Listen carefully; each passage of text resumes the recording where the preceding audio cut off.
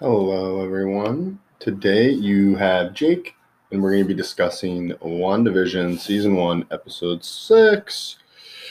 So, before we begin, I just want to make a quick note. I realize I haven't really been diving as deep as I could into all the TV references and comic book Easter eggs and MCU references that I could be, but I just want to note that in my research early on, I just found that there are so many of all the above that it ended up being. It was just a rabbit hole I couldn't climb out of. There are just so many of those references each episode. You can spend more time talking about them than the actual show or characters or plot. So I kind of like to cut myself off at a few per episode, and really what I think are just most important, because I don't want to lose the sight of forest through the trees with all these little details and Easter eggs. All right. Oh, and I also want to leave some details and topics available for Seth and I to discuss in the future in case we want to circle back and discuss the series in a larger format. All right, onto the episode itself. So episode 6, in terms of the sitcom setting or references, it feels a little bit more like the 2000s as opposed to the 90s, with the Malcolm in the Middle references. So it kind of feels like it's skipping the 90s, and I've heard people kind of gripe about that, but I think it's honestly a little nitpicky. Malcolm in the Middle aired on January 9th, 2000. So I really considered a product of the 90s, and that was clearly still a 90s audience in 2000. And one more thing, just the Westview Theater, the two films are The Parent Trap, which was 1998, and The Incredibles 2004. So I think it makes it pretty clear they're trying to mesh the decade around that integral time, around 2000, 2001. And also, one more thing. I feel like something about Vision's adventures in the Neighborhood Watch and the Halloween aspect just kind of reminded me of those goofy TGIF comedies in the 90s. So I get the gripe that they're either skipping the 90s or double dipping, but I mean, I'm not that worried about it. Or at least I'm not too upset about it. Okay. One more note. Wanda, Vision, and Quicksilver all wear their traditional comic book costumes, and so do Tommy and Billy, or at least of their future characters in the comics. All right, now I'm just going to quickly talk about the plot. Again, just going to talk a very top line, not going to go too deep into the plot itself. Don't really enjoy doing those type of recaps, but just some top line things. As I kind of mentioned before, it is Halloween in Westview. And Wanda gets reacquainted with her dead Pietro. And just to remind everyone, that's now played by Evan Peters, who played Pietro in the Marvel universe. And it seems that they both remember each other vaguely, but that they both have gaps in their memory. We'll come to that later. The twins, Billy and Tommy, continue to develop new abilities. Tensions and lead to confrontation and violence amongst the sword agents outside the bubble, as Hayward deems what I'm now calling the power trio of Darcy, Jimmy, and Monica as just being too sympathetic towards Wanda. And inside the bubble, Vision and Wanda literally push the limits of Westview's bubble in different ways. In terms of new characters, there aren't any new characters, actually. We do get more clues into the mystery. And granted, some of these aren't clues so much as statements or facts, but I think they'll lead to the larger mystery. So a couple of the clues. Pietro first says, "Damn it if Westview isn't as charming as hell." Quote from Pietro, another religious reference. I think that's a clue towards Mephisto. Clue 2, it's the Yo Magic commercial. It's another one of the TV commercials. And in this one, it's a hungry boy on a deserted island. And a shark swims up, offers to help feed him with something called Yo Magic, which is the yogurt. And after claiming to be in a similar spot and using it to feel better, the boy takes it and he withers away before our eyes. And it's a really morbid, creepy scene as he's unable to actually open the yogurt to eat it, or actually to use Yo Magic.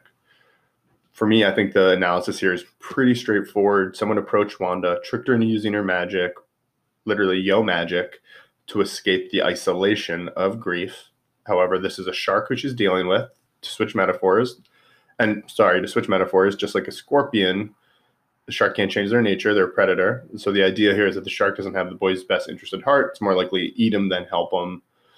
And here we see it just tortures him. And that doesn't even eat him, which is cruel, which is evil. And this, again, I think kind of points towards Mephisto. Clue 3. I mentioned this before, Pietro and Wanda's memory gap. Both of them struggle to understand how they came to Westview. And this conversation lends further credence to the notion that Wanda is as much a victim here, or at least being manipulated in some manner, as opposed to being the outright villain. Number 4, Agnes says please and cackle. She recognizes, so Vision is able to just release her from Wanda's thrall at the edge of the bubble. Then she recognizes Vision as an Avenger, pleads for help. When he says something, but he agrees to help.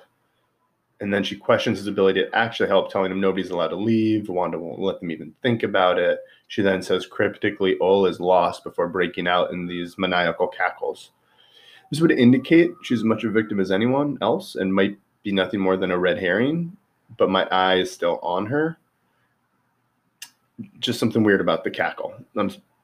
We haven't seen that from anyone else. So just saying that.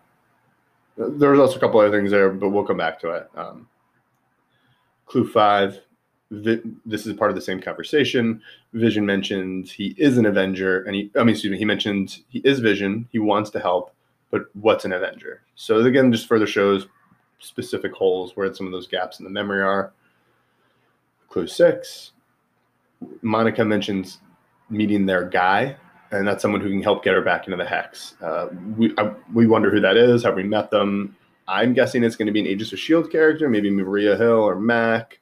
I don't think we're going to get Captain Marvel here or one of the big movie stars. But yeah, my money's on an Agents of S.H.I.E.L.D. character, hopefully. Number 7, Monica Rambeau. I mentioned previously in the comic book, she ends up being an Avenger.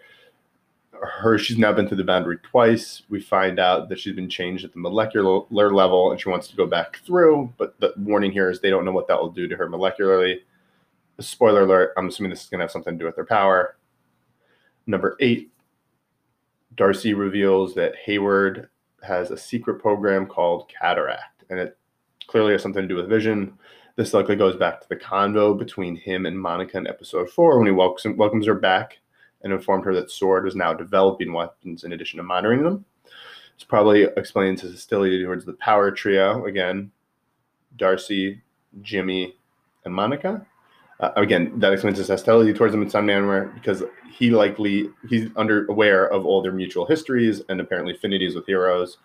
For Monica, it's Captain Marvel. For Darcy, it's Thor. And for Jimmy Woo, it's Ant-Man. So there was a lot of clues, a couple different things there. One, we have the mystery outside of Westview. We have Hayward's motivations. We have a lot of hints towards Monica Rambeau's either power developing or something happening to her for going through the barrier now twice and wanting to go through a third time. There's a lot happening here. Stories beginning to expand.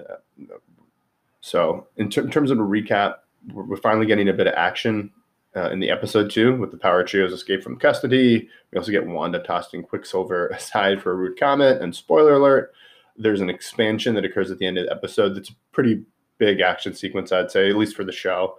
Not in terms of the movies, but it's one of the more exciting active sequences, I'd say. In terms of this episode and overall in the series, really, I've said the acting, I've cited it a few times.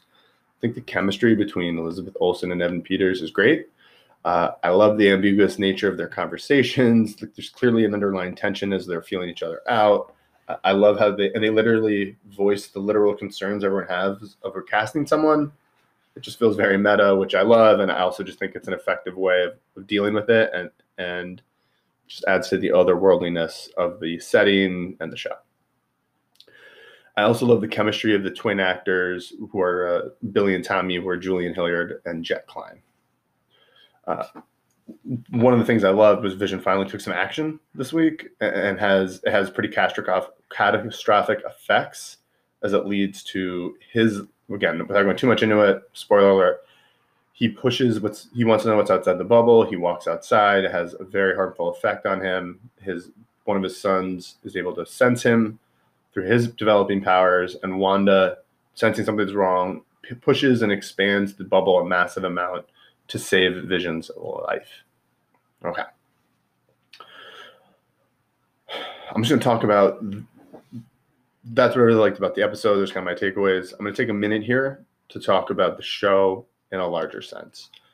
So kind of we're at the 2/3 mark way. I gave my thoughts in a larger sense to episode 4. So now it feels a good time again to kind of plant the flag in the ground and reassess the series, give a little score or something. I'm going to say this. I like the show, and the best things about it, I think, are one, the novelty of the structure of its structure and its nature as a mystery. And I think that's great, especially within the larger action-focused MCU, especially the last several films we've had, very action, CGI, set piece heavy. I think this is a smart, subtle story.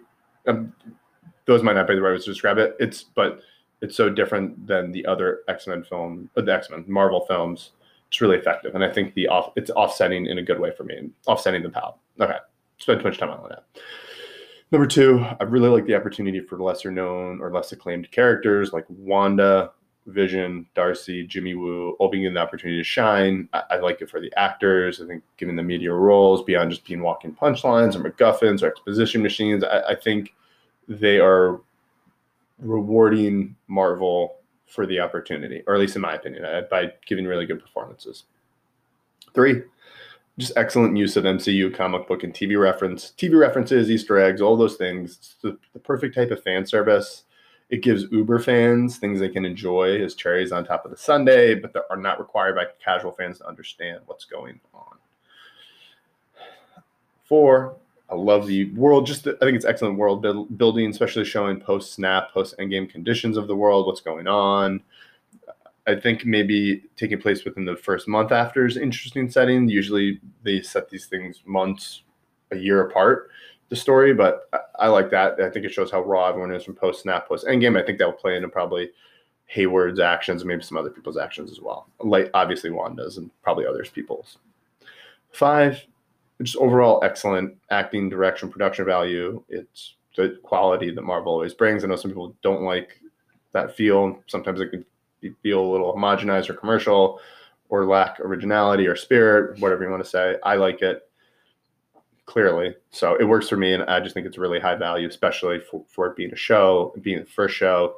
I'm really impressed with the quality of the output so far. Okay. Those are really long things of what I like, because there are a few things that I do not love.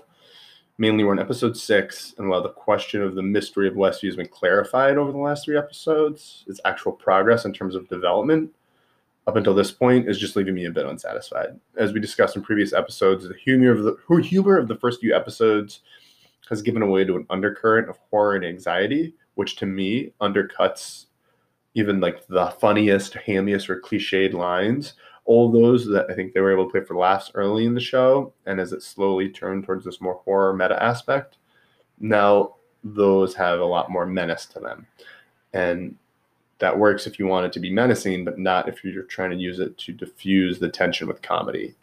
And I think they might have leaned a little too heavily on it in the early episodes. I just feel like the way it's working now is in a menacing way, which I think they like, but I don't think there's enough humor to offset it for me.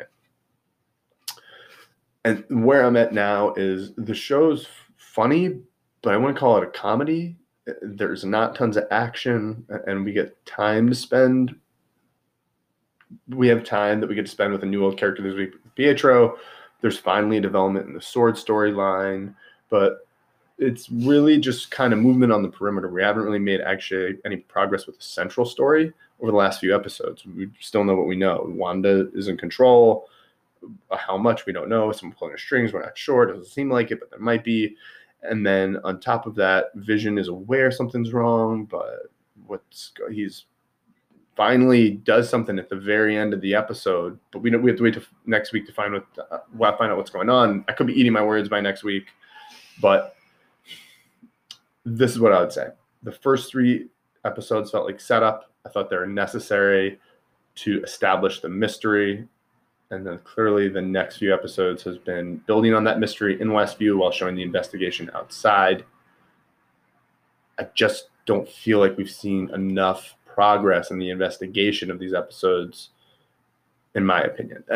And not to rewrite it, again, I'll probably be eating my words by the time I watch the next episode 7, But I just feel like episodes 5 and 6 were really well done stall episodes. And for TV fans who watch a lot of serialized shows or the season-long narratives, and I'm talking about the Heroes, the Lost, the Breaking Bads, although Breaking Bad never had more than 20 episodes. People know what I'm talking about. For Breaking Bad, it's the episode The Fly. And that was loved by critics, but I personally hated it.